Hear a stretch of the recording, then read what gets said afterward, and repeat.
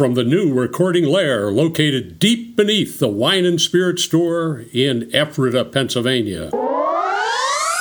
You're listening to the Masonic Light Podcast. Studio 665 presents Masonic Light Podcast. This show is recorded by Masons, for Masons, and is for entertainment purposes only. And please, no wagering. This podcast is not endorsed by any Grand Lodge, and the ridiculous ramblings of the hosts are their own. And now, here's your host.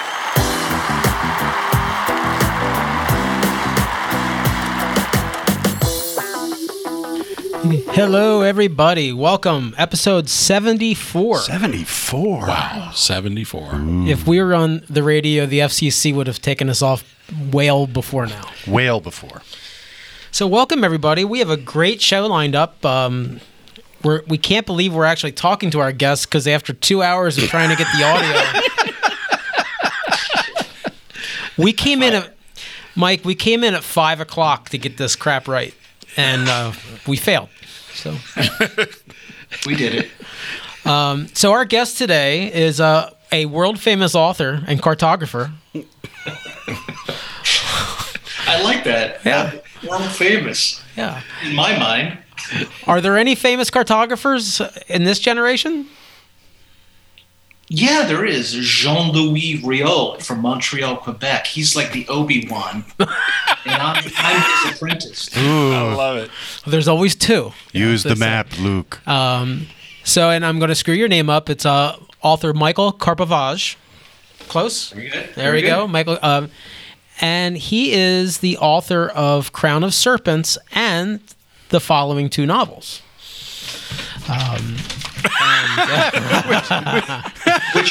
Which are Map of Thieves and The Skull of Disguises. Ooh. These are three books in the Tanunda Mystery series. So I've read one.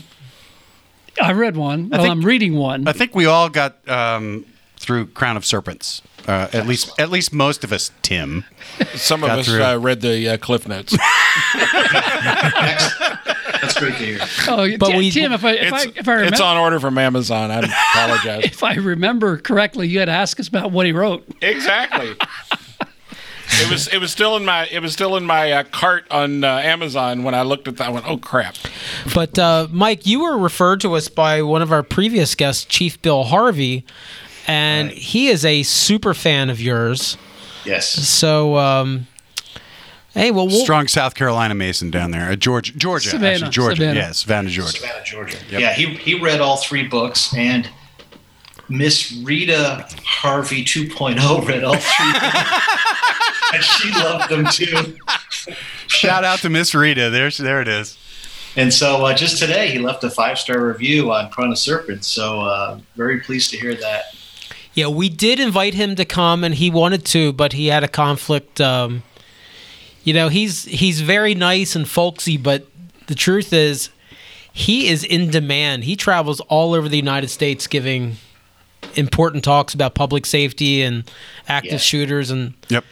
he's a great man. Yep, sure is. I think I recently did a lecture at Clinton Lodge number 54 in Savannah, and Dan Leisure used to be a Savannah police officer too for many years, and I think they both served together. And I think through Dan put me in touch with Bill, and I went from there. Very cool. So what we're going to do first, just out of tradition, nobody really likes it, but we just can't help ourselves. We go quickly around the table. We'll start with Tim. What have you been up to, anything Masonically, the past couple weeks? Actually, the last couple of weeks have been very busy. Samuel C. Perkins, Royal Arch Chapter number 209, had one of our hosts, one of our sponsors, Sean Spinagle, come and do a program on cigars and a cigar night. But it was one of the best attended meetings we've ever had. Awesome. We sat in the parking lot, and literally the timer on the parking lot lights went out, and we thought, okay, it's time to go home. But that was a great night. I was asked to participate in the Valley of Harrisburg scholarship review. Apparently, all of the valleys in the Northern Masonic jurisdiction give out a fairly significant scholarship to people related to folks in Scottish Rite, and spent a better part of a day reviewing those, and I was That's tough to amazed. It was hard, let me tell you. It is. I did it for our lodge. There's a cut line, and it's like, man. Yeah. The first several, whenever you get close to that line, it's tough. Mm-hmm. That was really tough. We had at Eureka West Shore Lodge number 302, we actually had 30 show up at our past masters dinner, which is amazing, especially for our spring meeting. We have one in the spring and one in the fall. The one in the fall, we hear from the incoming master about his program and stuff, and that's kind of fun, and a lot of guys show up for that. But the spring one was just amazing to see that many guys come up. We had a great night of fellowship. And then this past weekend, I actually spent some time up in Smithport, which is way up. It's like right on the New York border. Wake me up when Tim's done. I'm sorry. You asked me what I did Masonically, so but I got to actually talk about the podcast there, and there were some folks up there that had listened to the podcast, and so got to put a plug in for that. Do they have the internet in that part of Pennsylvania? They finally got internet up there. It's dial-up still, but anyway, so that's what I've done over the last couple of weeks. Larry, you had an exciting couple weeks. Yeah, I have, but none of it's been involving Freemasonry, other than the fact that I did get my most, and Josh and I both did most excellent Master Mason degree in York Rite last week, which was a great experience, actually. Very neat. Yeah. Outstanding. And that's it, because I haven't gone anywhere to do anything in the past 2 weeks because I've been too busy. You came to my Tall Cedar breakfast? Yes, I did. Well, that was a fun thing. That was excellent. We had a huge attendance for that. Overwhelming. They couldn't serve us. Jack. Help me. Not a whole lot. I missed the most excellent master degree at my chapter, where these two guys were received and accepted, I think. Yeah, most excellent master masons. Yes, and I also missed my induction into Tall Cedars because I was attending to my necessary avocations. But we're stoked. We're still sort of basking in the afterglow of the George Washington Bible event.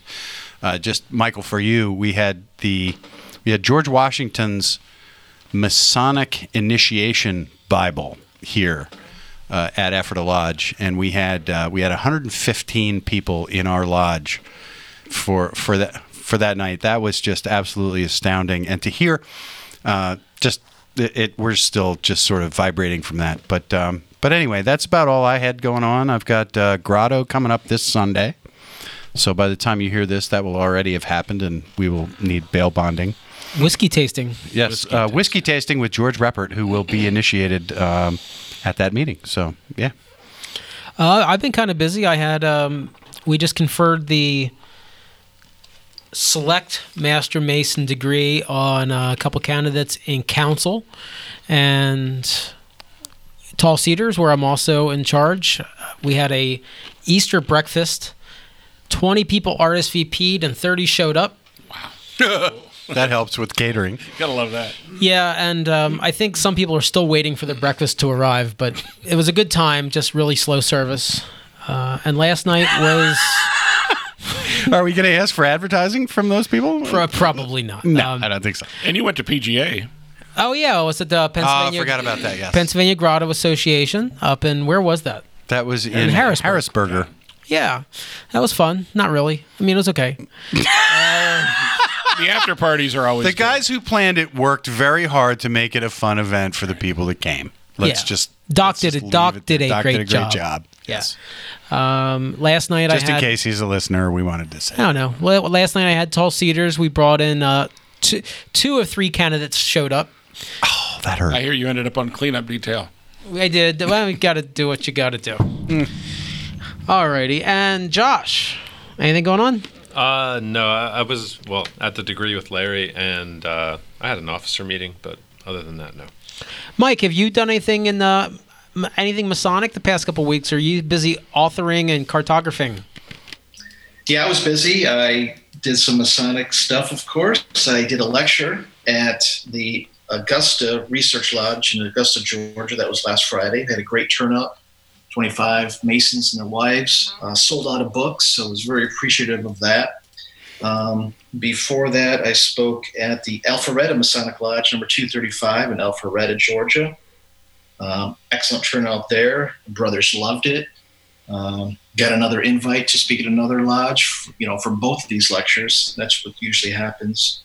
And coming up, Monday, April 29th, I'll be going to Georgiana Davis Lodge number 338 in Trussville, Alabama, to do my lecture. My lecture's on 15 stories of enemy Freemasons saving each other in times of battle, facing death.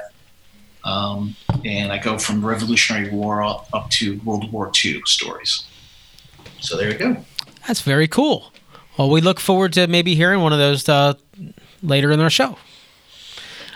Josh, let's take a quick break, and we'll come back with author Michael Karpovich.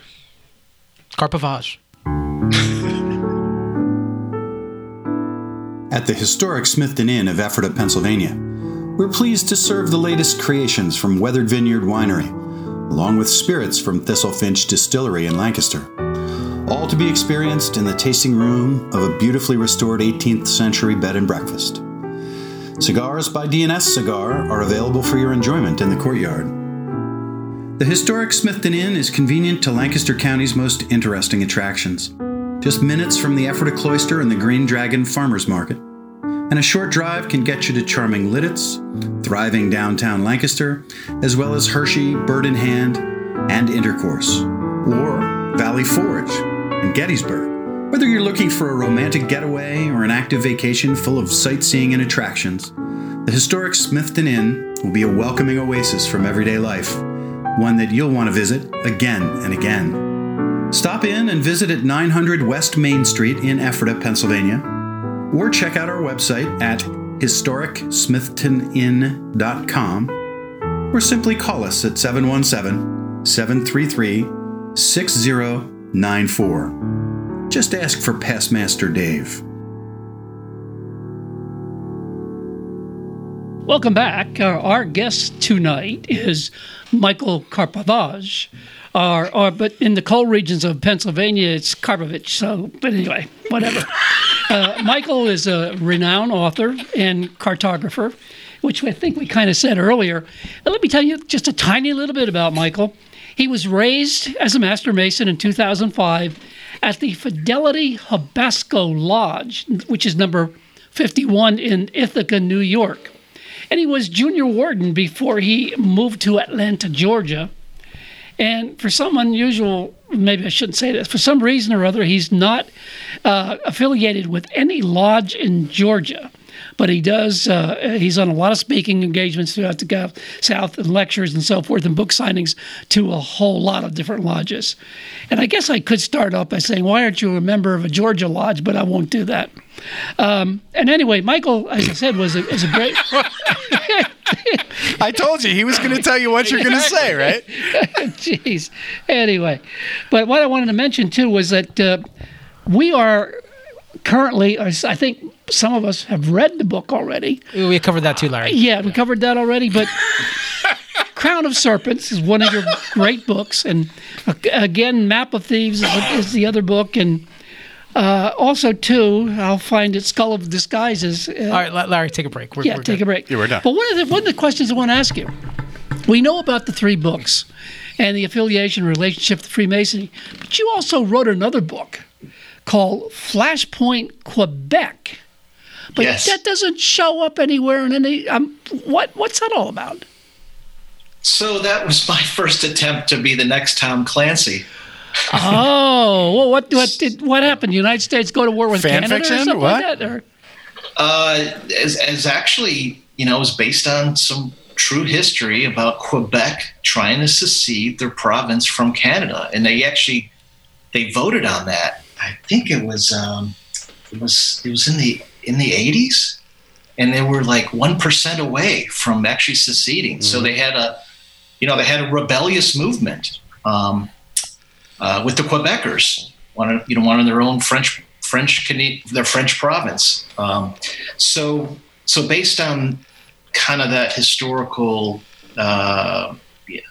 incident there, I concocted a story where it was a NATO alliance where Canada called on the United States, in particular the 10th Mountain Division, up at Fort Drum, New York, which is right across the border.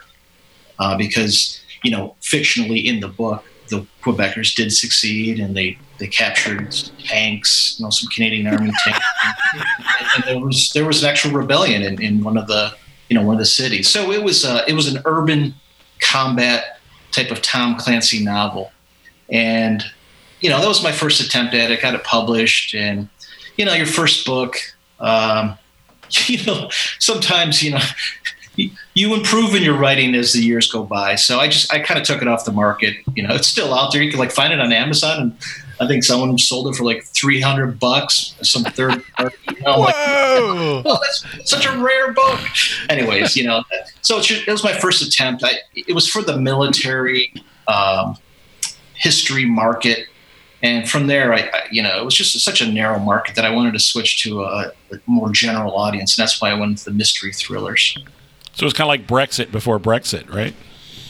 Yeah, exactly. Yeah. Well, actually, I think they stole your idea, but Super Troopers 2. That's right. You talk about you were the precursor to Tom Clancy. Larry actually gave Dan Brown the ideas that he made all the money on, too. Pete can attest to that. Yeah. Yeah. So I was affiliated with the Georgia Lodge for just a couple years until past Grand Master McDonald made a mess of Georgia Freemasonry with his edict. So a lot of us didn't agree how he inserted his personal religion into his edict, and a lot of us resigned out of protest, out of principle, and I was one of those. And it took me a couple of years to come back to Georgia lodges and start visiting again. I was pissed off, and like a lot of guys were pissed off. So I'm back at visiting Georgia lodges, and I'll tell you what, karma has hit McDonald.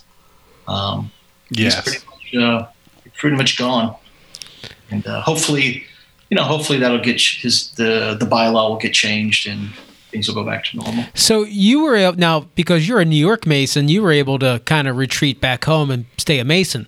But exactly, yeah, I was always affiliated with my home lodge in New York. Brother in good standing there, and then I affiliated with Georgia Lodge. Just resigned out of that lodge, but I maintained two dual lodges at the time. So I'm officially back with my New York lodge. I've always been with my New York lodge.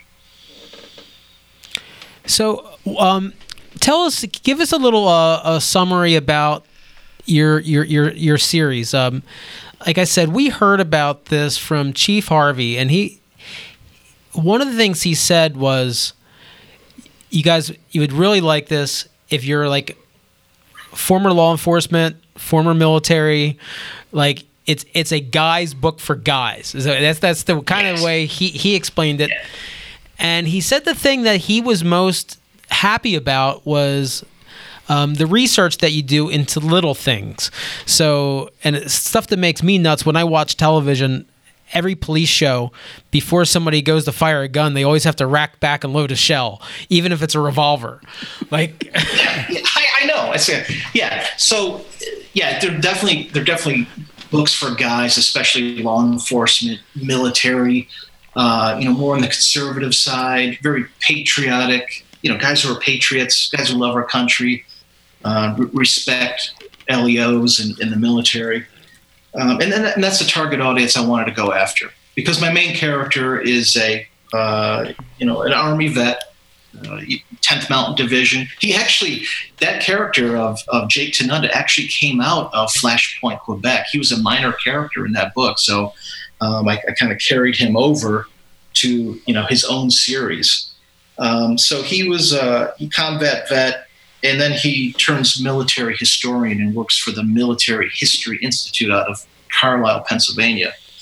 And so people who love military history will love my books because I go deep into the research of military history. And part of that research is I interview police officers, state troopers, military guys, and I ask them the questions to try and make the books realistic as possible. So they'll give me terminology that they use in the field, or they'll give me little, secrets about police procedure. So they're like Bill said, these little details I try to insert in the book, and guys like him will pick up on that and they'll appreciate that. So for like in Crown of Serpents, it took me 6 months to set up a tour of the Seneca Army Depot, the abandoned military base in Seneca County, where the setting of the book is. I had to go through the local IDA, and then finally I got the interview with the chief of security, the Army chief of security, and he took me around for an hour and a half personal tour of the entire base. And we actually went into what was once the highly secure Q area where they supposedly stored the nukes and the special weapons. So he took me all around, and I interviewed him for the full hour and a half, and I got like some of the history on the depot, and asked him questions about rumors and legends of the base and things like that. So just being persistent and trying to learn the details about different techniques out there. I think it really shows. It shows in the book. People realize there's a lot of research put into it and appreciate it. Oh, absolutely. I noticed it right away. Yeah, and it's interesting having lived in Western New York and been through that area that used to be my sales territory. So it's a very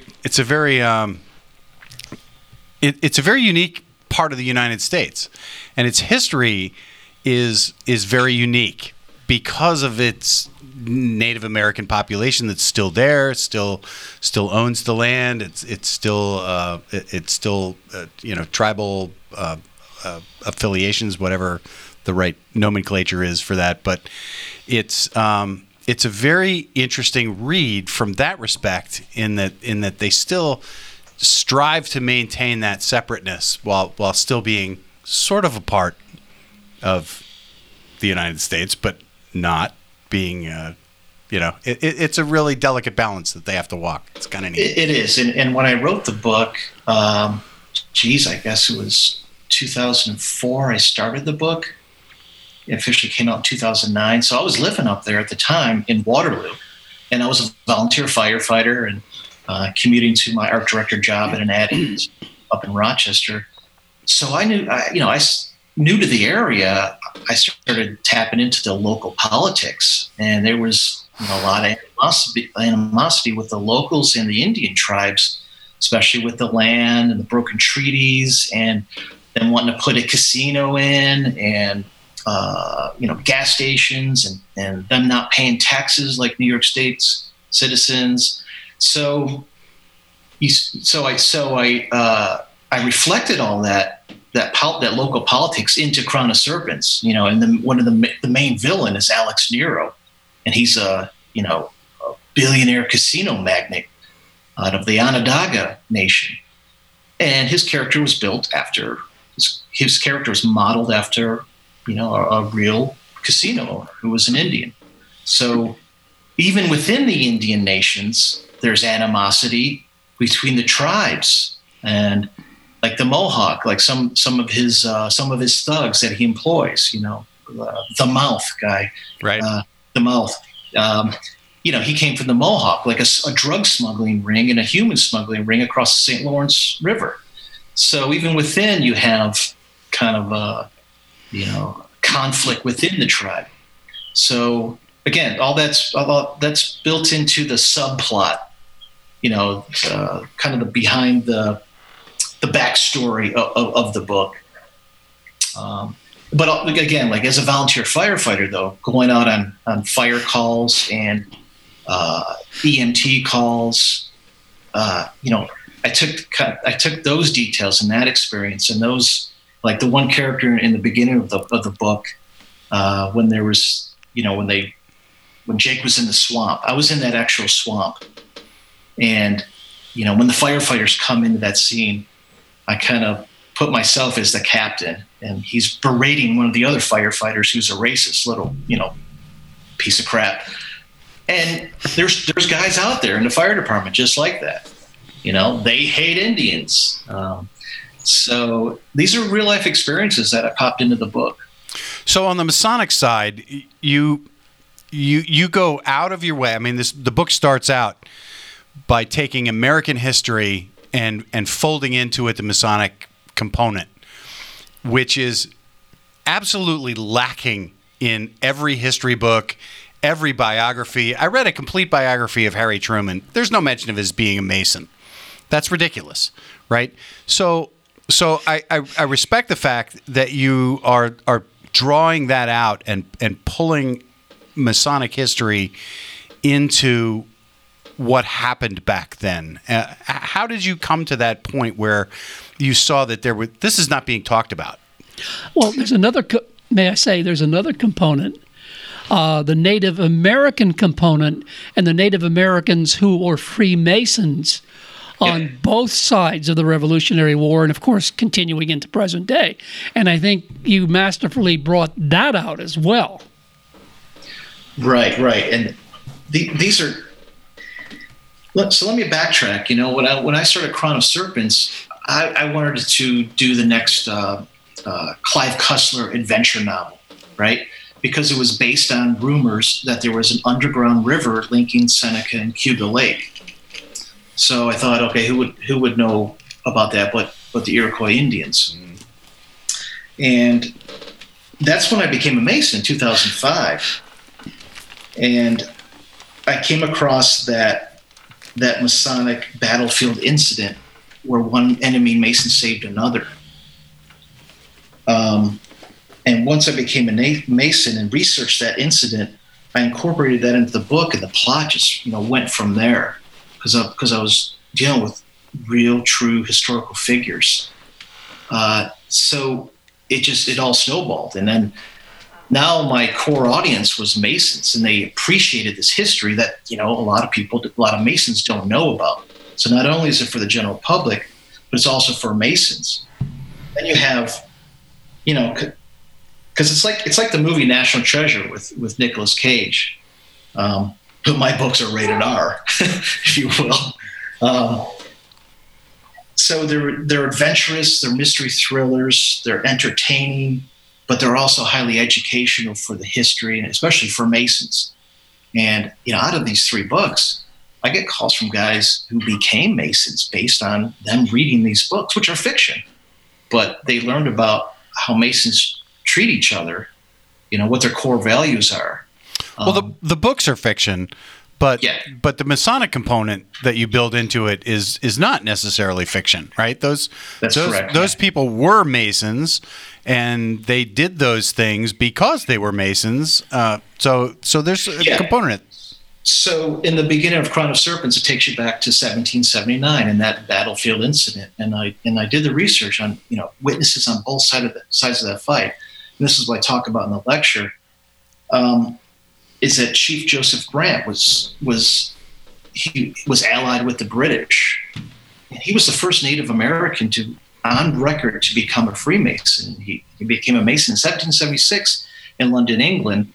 He was given his apron by King George III himself. Okay, so he's on one side of the fight, allied with the British. And then you have Lieutenant Thomas Boyd, an American Continental Army scout who was taken prisoner. He's about to lose his life. He's about to get a tomahawk to the skull and scalped and dismembered. And he knew that was coming.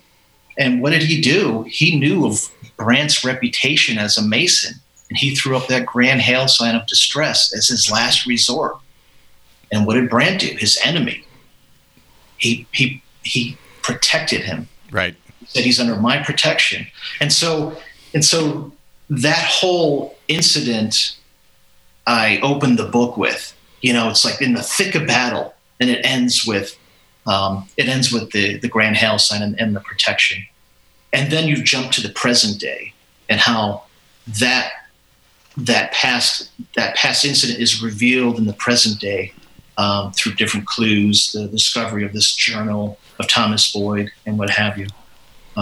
But for readers that are interested in that full story of Brant Boyd, in the back of the book, and also on my website, karpovagecreative.com, I have the article that I wrote that was published by the Scottish Rite Research Society out of DC in their newsletter. It's an 8-page article. It's there for free.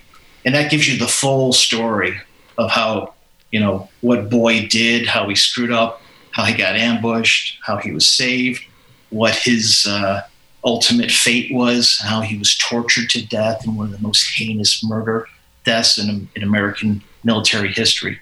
So these are value-added things for the readers. So I think we want to take a break for a minute just to catch our breath, because this is awesome and we want to keep going on it. But when we come back, Michael, you told me a little bit of a story about your grandfather, and I'd like to get into that when you come back. Would that be good? Yes, that would be good. Not my grandfather, someone else's grandfather, but I'll share that story. Oh, okay, sure. Okay. We'll be right back.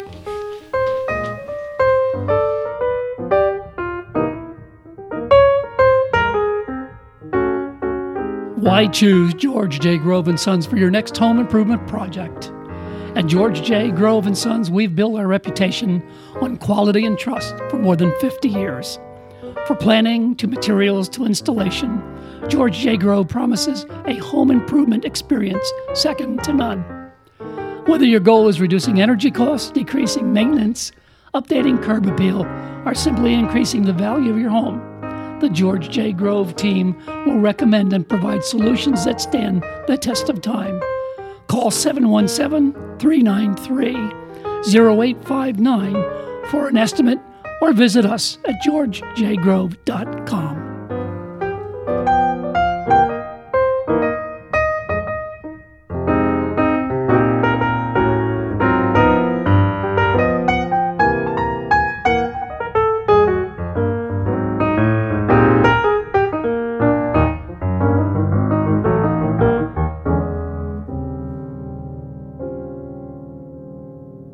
And we're back with episode 74 here. And for you listeners that are getting are a little bit interested now in buying the book, you do have a chance. If you go to MasonicLightPodcast.com, MasonicLight.com, it's MasonicLight.com. That's my website. I know what it is. You can click on a link and you can enter to win. Michael is giving away the whole trilogy to one lucky listener. Can I win? No, you are not eligible. I ordered too soon. Yeah, I don't know why you're not eligible, but other contests say that if you work for the company, you're not eligible. I hate your rules. Yeah, rules. So, you're not eligible, but a lucky listener will be eligible to win. So what we're going to do is we're going to take entries for about a week and a half, and on the next recording in 2 weeks from today's date, we're going to draw the winner on the next episode. Absolutely. So you need to get your entries in prior to May the 8th. That's correct. So, Mike, Larry was teasing us here with somebody's grandfather. That's Michael, by the way. Michael is his author name. Yes. Mike is my podcast name. There you go. Yeah, I'd hide too if I were you. So, Michael, tell us the story that Larry was hinting at. Okay, so when I do my lecture, I talk about 15 different stories throughout military history of enemy Masons saving each other when they're about to lose their life. So story number 11 takes us to World War II. And I'm going to read this story for you. It's about a German officer freeing U.S. soldiers. This came from Brother Jason Daly, and it goes as the following. A brother at a lodge I visited told me about his grandfather, who was a World War II vet, and how he and another soldier had been captured by the Germans. They were placed on their knees to be executed. He was about to get shot, and I gave the words of distress, as well as the man next to him, and their lives were spared by an officer. They were taken aside by the German officer, who asked them how they knew the words, and they told him they were Masons. Under the dark of night, they were fed a hearty meal in a small room and taken to a spot where they could escape easily without capture. The irony, of course, is that Freemasonry was banned in Germany, and the German officer was also a Mason, but his life was spared from concentration camps or execution because his name was not on a list. So that story right there is the essence of my lecture. And now what I'd like to do is I'd like to show you how I took that true story and then how I brought it into fiction, into my third novel, Skull of Disguises. So again, grabbing that research, but then kind of twisting it a little to fit my characters. And I'm going to do a reading from Skull of Disguises. And this is the one character who's talking. His name is Duff Pappy Greenhall, and he's a Prince Hall Mason. Okay, he's at this time he's a 90-something year old World War II vet living on Sapelo Island, and he's talking about how his life was saved in Germany when he fought in World War II as a Buffalo soldier, a black soldier fighting in northern Italy. Okay, so here's the reading from the book. I was wounded, Duff said, pointing to his knee. Was shot in my kneecap, could hardly walk. Was trying to escape, and this old German soldier captures me crawling out of a burning cellar. Sees my condition and is going to off me right there. Puts me against the wall and aims his rifle at me. I put my hands up and pray. He doesn't shoot. He grabs my hand and looks at my ring. Recognized me as a Freemason from my ring and pats his chest to tell me he's one too. Duff raised his hand and showed Jake and Sammy his scratched up gold Masonic ring with the square and compasses symbol. That old veteran soldier done looked around to make sure no one saw him, gave me a drink of water, put his fingers to his lips, and then I'll never forget it. Tipped his head and whispered, Schnell. It means go. He let me go. He let me go, and I made it back to our lines. I survived, all because of our fraternity. It doesn't matter our ideologies or our loyalties to any army or the damn color of my skin. It was because of pure brotherly love of a man about to lose his life. That old soldier defied Nazi orders to not take any black prisoners, but he saved another man's life, mine, mercy. Praise be to God, he showed me mercy. Wow. And so that's a powerful excerpt that goes to the heart of all these books of how, one Mason is going to help another Mason out. And in this case, taking true history and interweaving it into fiction. So your 15 stories that you tell in your talk, if you haven't already, you really should put those in a short book that you can market. Well, it's funny. I started off with 10 or 12 stories, and I started doing the lectures, and brothers took me aside, or they emailed me, and they started telling me other stories, and now it's up to 15. And this is how, I go to lodges. I'm kind of giving back to lodges from my experience as a Mason and providing educational programs where these lodges need this type of stuff. This is what brothers clamor for, and they come up to me afterwards and they, this is what we want. We want this kind of history. We want to learn from what happened with the, other Masons back in time. We want this history, but we want this future too. We want this to happen today. We hear about it 25 years ago, 50 years ago, 75 years ago, 150, 200 years ago. Mm-hmm. We don't hear about it today. Where is it? Well, I have some experiences, but they're kind of lower on are you okay to drive home? Kind of things. So, yeah, I mean, it does happen, just not as highbrow. Maybe. Cleaning out your car. Those are the stories that are the soul of this fraternity. Exactly. And bless you for passing those stories on, because we need to get back to where it means that much to be a brother, and that there are so many brothers that there's a chance that if you ever find yourself in that position, you would consider it your duty. Yes, yeah, and that's your obligation. That's your man-to-man oath. That's right.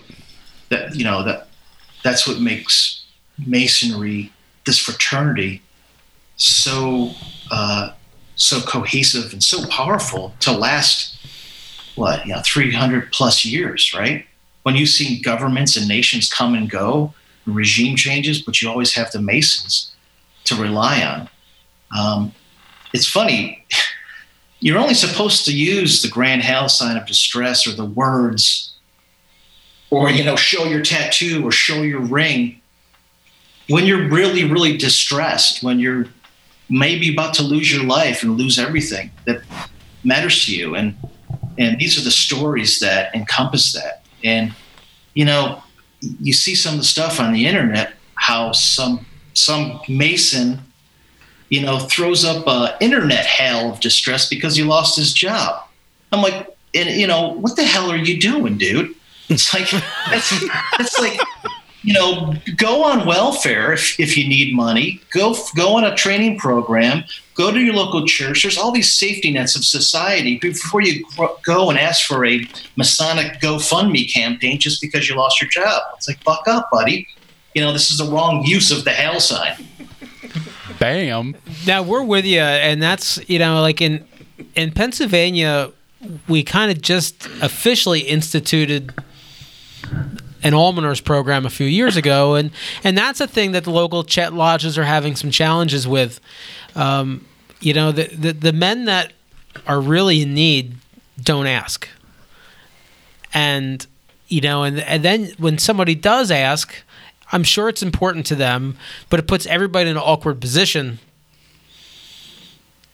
Like you don't want to be a jerk and not help, but how do you determine who to help? Yeah, if we kept things on a real life or death, it'd be a lot easier. Well, and I think also it requires us to know our brothers. And because you're right, I mean, they won't ask if they really are in distress. And so it challenges me, at least, to try to know my brothers better so that I can be the one to step forward and say, hey, this person needs our help, is in real trouble and needs our help. Because you're right, they won't do that themselves. And that's a personal thing. That that's your brother. It's supposed to be a personal, private matter. You don't do that over the internet to millions of people. That's abusing it, right? That's just abusing that obligation, in my opinion. And then the characters in your work use it appropriately at the moment of truth, where they're at that point where their lives are in danger, and they use it for that reason, and they know they don't. In some cases they don't know. He didn't know. The book, the passage that you just read, he didn't know that was going to matter to the guy who was about to kill him. He said it. He said it because his hands up.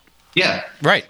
He said it because it's in his heart, and that he knows that he's at the end of his rope, and he's going to say those words because he's at the end of his rope.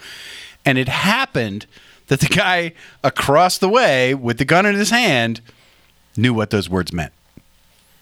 Yeah, exactly. And then the very next story, in my lecture is about a Japanese officer, World War II, and he's going down the line, shooting American prisoners in the back of the head, kicking them in a ditch. Okay, bop, bop, bop, right in the skull, kicking them in the ditch. And this was a story from Brother Dan Ledger down in Savannah, and it was told to him from another lodge brother. And that Mason, he had a ring on. There was an American soldier he had a ring on, about to be executed. The Japanese officer, who happened to be a Mason, I didn't know Masonry was in Japan at the time, right? He saw that ring and he angrily took it off and shoved that ring in the soldier's mouth. And then he deliberately shot over his head, kicked the soldier in the back, sent him tumbling into the ditch of dead soldiers, and he left him there. He played dead until nightfall, then successfully made his escape. So, wow. Wow. Yeah, exactly. So you see how I kind of took the two stories with the ring and the German soldier, and I kind of put them into that scene with Old Duff. So it's just, you don't know when this is going to happen. And they're enemy, right? They're enemy soldiers. They're killing each other. But bam, at some moment, all your loyalties to your government, your army, are put aside, and the Masonic obligation comes out. It's to me personally, it's the most fascinating aspect, and that's what I latched onto when I became a Mason. When I first heard about that story of Joseph Brant in upstate New York, and again from there, I got this whole entire series out of it. So it's pretty. That's outstanding. So tell us a little bit more about your journey with the books. When you started this, I guess it was a little bit of a passion project, but obviously you see it growing. You see your audience building.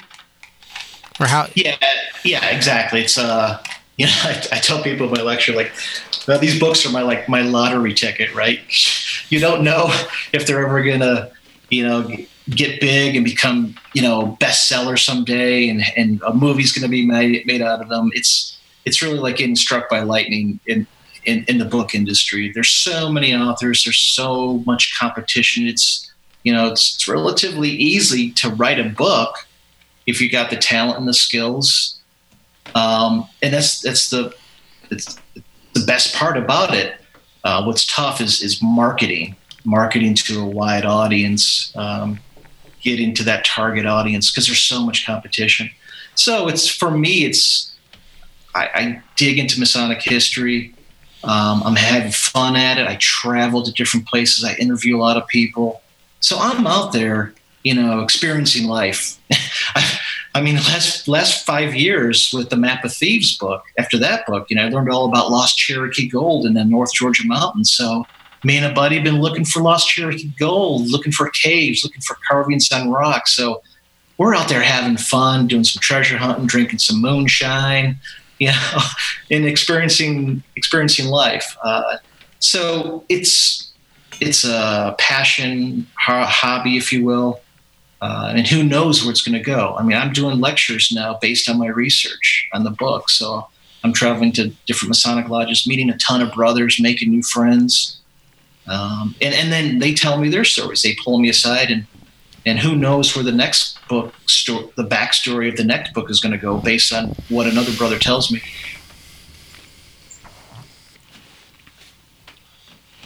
I'm sorry, Michael. It's my understanding that the gold is actually somewhere between Toccoa and Clarksville or Clayton, Georgia. It's in that vicinity, that triangle. It could be all over. There's no. Have you looked there? All over North Georgia. There's tons of these lost gold stories. It's centered around the Etowah River, which is directly north of Atlanta. But there's different tribes of Cherokee, and they couldn't take their gold with them when they were removed in 1838. So they had to bury it, make carvings, make literally treasure maps, and they were removed out west. And their descendants started coming back in the 1930s, and they came back with these maps in hand. And, Indians started appearing in these communities where the whites had taken over their land generations ago. And based on their carvings on rocks and trees, some of them retrieved their lost gold. And other stories where, locals actually found the stuff. There was a story in 1932 where 3 teenagers found 35 pounds of bullion, gold bullion, after they dug underneath a rock. And this is all in the newspapers. So these stories pop up, and you put all the clues together, and we try and go out and try to find lost caves, lost gold mines. It's fun stuff. It's exciting, when you find a carving on a tree and you don't know what it means, and it could lead to some treasure. So I'm actually living what Jake Tanunda does in the books. Looking for lost treasure, and you feel that emotion, that wow moment when you find something. Wow, that's neat. So Jake Tanunda, back to Jake, who is a minor character in your first novel, and then it's also Jack's son's name. Becomes which is, by the way, an awesome name. It's my son's name too. Tanunda, though, is not my son's name. Where did that come from? Where did you? So Tanunda is totally made up. It's it's based on, it's an Indian name. It's a Seneca Indian name, but it's based on some of the towns up in upstate New York. Like Tonawanda. Kind of like Tonawanda. Right. And then there was another town called Tunda, I think. So I just completely put together a couple names and came up with Tanunda. And then I had to do like an internet search to make sure no one else had that name. And, I think the only name that popped up was like somewhere in Australia. So who knows? So my wife told me I should ask you about the cover art. Did you have anything to do with the development of the cover art for these books? Oh, absolutely. My whole career has been as a graphic designer and illustrator. So I did all the cover art myself. It's all done in Photoshop. All 3 books, I do all the layout.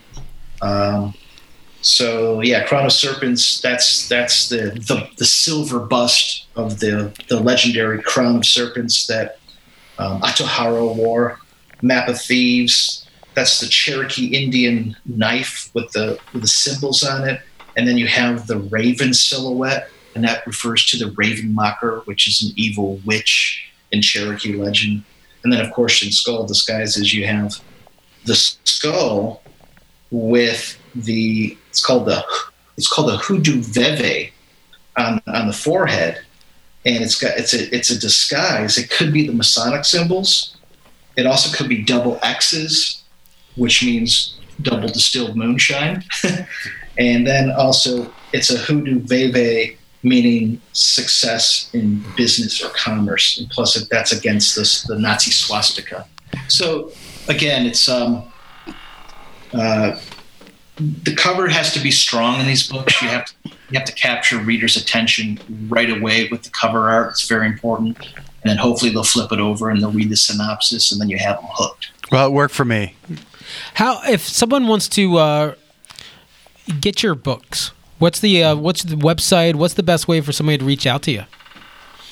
So especially for Masons, if you want a personalized signed, autographed book, and I'll sign it to your name and your lodge, go to my website, carpavagecreative.com, and you can order the book from there. And that's a large paperback 6x9 book.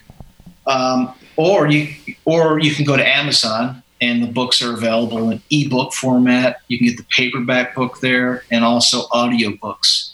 Right now, the first 2 books are audiobooks available, and the 3rd book, Skull of Disguises, is presently in production. And let me tell you about the audiobooks. It's so much fun hearing my narrator, Mike Jameson. He's out of California, and he's he's an actor, songwriter, and it's so much fun to hear the characters come to life because he'll do different accents. He has to talk like an Indian in one book. He has to talk like a Southerner in another book. He has to talk like a German in another book, and speak like a woman in different scenes, or a young teenager. And this guy pulls it off. And just today I was listening to a chapter, and this is just a very powerful scene, very emotional scene, and my heart was beating when he's doing the narration. I was like, holy crap, man, he nailed it. He nailed that scene. And other scenes, I'm laughing because he hits the humor right on too. So it's so cool hearing your stories come to life in an audio recording. That's awesome.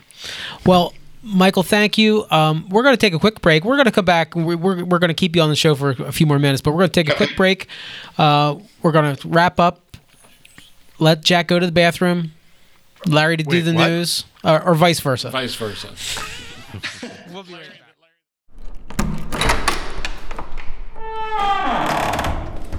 Unlocking Symbols with symbologist Michelle Snyder.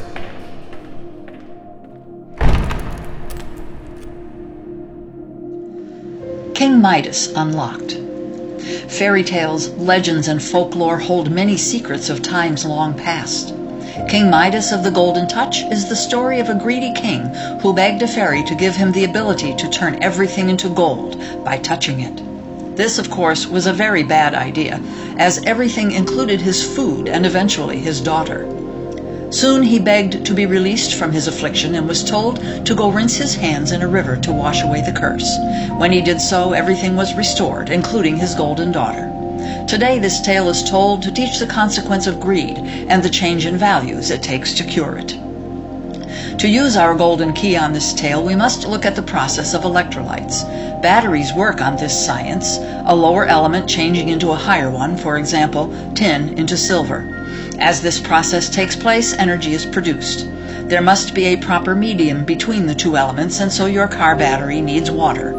It has been known for a long time that if you can find a stream of water flowing past a gold factory that dumps its production waste into the water, and you put a tin cup in it downstream, your tin cup will soon turn into electrolyte gold. The instruction for Midas to rinse his golden hands in the water of a river alludes to the electrolyte process. Another part of our golden key is history. Midas was said to be an excessively greedy king. This story is based on a real king who lived at a time when gem merchants traveled the land. They were very good at swindling their customers, and the king was angry about it. His wife, the queen, thwarted them by inventing coins. The coins provided a standard with which to weigh the precious gems, and the merchants could no longer swindle the king. They were so angry, they spread rumors about his greed. Stories and symbols are layered through time, like the process of palimpsest, where ink is scraped off an older papyrus and new writing put on, yet shadows of the old ink remain. King Midas is said to have a daughter whom he turned into gold in his greed, but the real King Midas on which this story is based did not have a daughter. Some not-so-pleasant history must be uncovered to see this layer. There was a time when young children, as young as 5, were used in mining. They were smaller and could get into the tighter tunnels. Many died in this process. Once in a while a mine would flood with water, and on at least one occasion the water was laden with gold powder. Centuries later, during excavation of a wall, a young girl was discovered. She was perfect in every detail. Her eyelashes, hair, and clothes, as well as the little basket she held, were preserved as electrolyte gold. This sensational discovery was added to the legend about the greedy king with the golden touch. For more oral tradition unlocked, read Symbology, Fairy Tales Uncovered. Next time, we will talk about magical, mysterious cats. If you'd like to take a deeper look, be sure to check out Michelle's book, Symbology Revision. A link for purchase can be found on the Freya Foundation website. That's freafoundation.net. While you're there, take a look at some of Michelle's other works and find out more about the Freya Foundation and its mission to research and publish the Ensman archives. Hey, this is Brother Justin Edling, Valley Lodge number 797 in Valley View, Pennsylvania, and you're listening to the Masonic Light Podcast. And we're back. Another fun fact, besides the, I kind of alluded to it in the beginning, but you have a background in cartography, and Larry, that means maps. I know that. Okay. I was telling you guys about his maps I thought earlier. It was carts being drugged back up. No, and it's not about the fish at the bottom of the stream. No, it's not carpography. It's cartography. Anyway, haunted, tell us a little bit about your, we think these are very cool. Tell us a little bit about your work. So I have a design and publishing firm called Carpet Vice Creative. I'm a one-man show, and my biggest, the biggest revenue stream that comes into my business is my map illustrations. So I'm hired to do commission map designs for colleges and universities all across the U.S. I've done some up in Canada, Europe, and so these are work for hire, one-off projects. And done some incredible work with some incredible clients. This is a cool story. James Hetfield of Metallica, he had a ranch in California, and he wanted a bird's eye view illustration of his ranch. So I was commissioned to do that job for Metallica's founder, which is pretty damn neat. I've also done a map for the Citadel in Charleston, the military college recently. Wow. And my biggest job to date was just last year. I illustrated Pebble Beach golf resorts out in California. And so if you go to that app, the free app, the Pebble Beach app, and you zoom in, you'll see my map work on the app. And they're doing the U.S. Open this year. And so what's really cool is, we had some things embedded in the map too. Like I was able to put myself in the map and standing on a rock. The director of marketing's there surfing on a board. Another marketing guy is chipping a golf ball in a hole. I got some hidden wildlife. So there's neat things like that. So in addition to my commission maps, I also have a line of retail tourism maps that I own, that I publish myself. I have the Savannah trilogy of maps. I have a historic district map, a haunted map of Savannah, and then one of Bonaventure Cemetery. And also, last year I came out with a map of Charleston, South Carolina, their historic district as well. So these maps are chock full of history, and they're illustrated in a bird's eye view perspective, as if you're up in a hot air balloon. They're very colorful. Tourists love them. They're bestsellers on Amazon. So I love doing the maps and incorporating history and illustration into these designs. That's really cool. I'm a failed artist, and Larry's a failed author. So we really appreciate you succeeding at both. Thank you so much. Like I said, it's a lottery, Larry. You never know if you're going to hit it big with the books, but it's fun doing them. What Pete doesn't know is you and I have had extensive conversations about marketing, selling, writing, and so forth. But I didn't bring that into that because... Well, Larry, one of the things you need to do is finish the second book. Yes, you're right. You're right. Then you can worry about selling it. All right. Michael, thank you so much. Did you have something else you wanted to say? I'm sorry. Well, I was going to say, it's like I've had movie producers and directors contact me over the years. They feel these books they make a great movie. Indiana Jones meets The Godfather.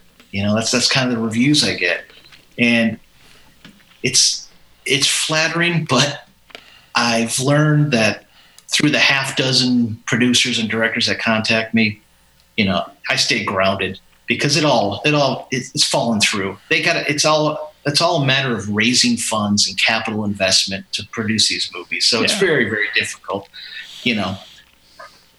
But and I hope you take this as a compliment. That's my intention.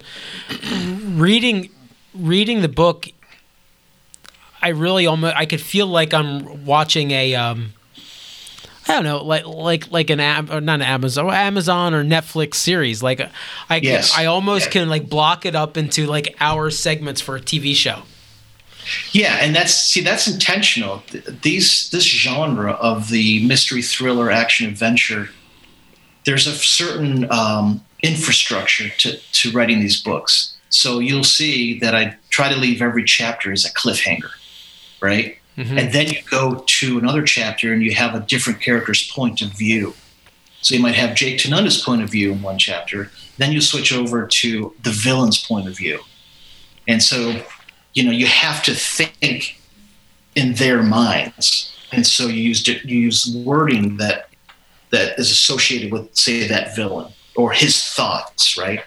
And so, the scenes are set up like movie scenes. Like I'll set this scene in the beginning of the chapter. I'll just kind of describe the setting, and then the movie plays out in your mind. And that's the beauty of reading a book, is every reader has a different movie in their mind. Wow. So folks, fans, definitely go to Karpova. Sorry. Let me help you. Go with the website. KarpovageCreative.com. Yes. KarpovageCreative.com. That's Karpovage with a K, by the way. Yes. And check these books out. It's you're really going to enjoy. I think I read Crown of Serpents in like 4 sittings. Like it's like I sat down, I got sucked in for 3 hours, and it's a roller coaster. It absolutely is. Yeah, it was a great read. Excellent. Glad to hear that, brothers. Well, thank you so much. We really appreciate you putting up with us through all of our technological difficulties. All right, raise your glasses. Fire the cannon. Coffee cups. My coffee cup of Diet Coke. Thank you so much, brothers. Thanks for having me. Thank you so much. We really appreciate it, and we wish you all the success in the world. Good news, everyone! Masonic Light News. News not fit to print. In Masonic News today, in a fantastic conflagration of fire and history, the Cathedral of Notre Dame in Paris was gutted by fire last week. It is believed the fire started in an area undergoing reconstruction and spread quickly to the wooden support structure which held the ceiling of this once great monument. After the fire was extinguished, inspectors were quick to identify that 2 of the 3 stained glass rose windows survived, as did nearly all of the iconic stonework that had stood for nearly 900 years, while nearly all of the supporting timbers were reduced to ash. Area masons were quick to point out that their work stood the test of time, while the carpenters, not so much. That's the Masonic News. So Quasimodo it was. Like unto the Sidonians. Wow. Oh, wow. All right. Too So soon? let's wrap this show up. Jack, what do you got going on Masonically the next couple of weeks? Well, I've got Grotto on Sunday, and after that, I probably won't remember. But a great program coming up, which will be just the day before this podcast comes out. Yes. Whiskey with and without the E. Yeah. Yes. What do I have coming up? I have, I guess the big thing is the Wildwood, the Tall Cedars of Lebanon. Every year we have our convention in Wildwood, New Jersey. I put myself in charge of booking everything for Lancaster and York Forests. We have, at this point, 15 rooms booked in a motel. And I think York Forest, they do a lot of work with the youth group. So York Forest is getting 4 rooms for the youth. So each with 4 kids. So they're bringing 20 Jobies and D. Malay down. What could go wrong? Oh, gosh. Yeah. Now, it's going to be a good time. And we kind of enter the slow time for Cedars because it's convention, then picnics and picnics and picnics and picnics. And then strawberry nights all over the place. Yeah, I think it's kind of slow. So I gotta before you end, Pete. I just gotta bring this up. There's a whole array of stuff in front of you right now. There's a giant container of Tic Tacs. Tic Tac orange. Mm-hmm. Tic Tac orange. Mentos gum. Dum Dum lollipop sucker things, whatever the heck those are. Diet Coke and flossing sticks. Yes, oral health is very important. When you're putting this much sugar into your body, you want to make sure you keep your teeth clean. But there's no insulin in sight. I don't understand. You never know what you're going to get on the Masonic Light. Well, if I've learned one thing in this past week, don't have low blood sugar. That's correct. Because crap We're just going to happens. stop that there. Oh, no. Come on, do right. it. Say Let me get control of this here. Josh, what do you got going on Masonically? I've got a district deputy grand master meeting coming up, visitation. So sounds like a blast. and Larry will be there, of course. Yeah, make sure your secretary has his books in order. What? That's good. I'm on hiatus. I'm not coming back till June. Okay. That's strawberry night. I'll be back for strawberry night. All right. All right. So quasi-Masonically, a number of us from the Cigar Lodge have tickets to the Cigar Fest that's coming up on May 3rd and 4th at Cigars International. So if any of you are there and happen to bump into us, make sure you check me out, and we'll get a tag posted. You know, it'd be nice, podcast. Tim. Yeah. As many plugs as you give Cigar International, if they could maybe drop us. I was going to say we should. I'm pushing to get them to be a sponsor. So Yeah, you ought to be. Yeah, you're right. anyway, they can pay in cigars. Exactly. Well, that's true. They could. I realize that our next guest will talk a little bit more about this, but on the 17th and 18th of May is the Valley of Harrisburg Spring Reunion. So it's not too soon to plan your trip there. And if you need any of the Scottish Rite degrees, check the website.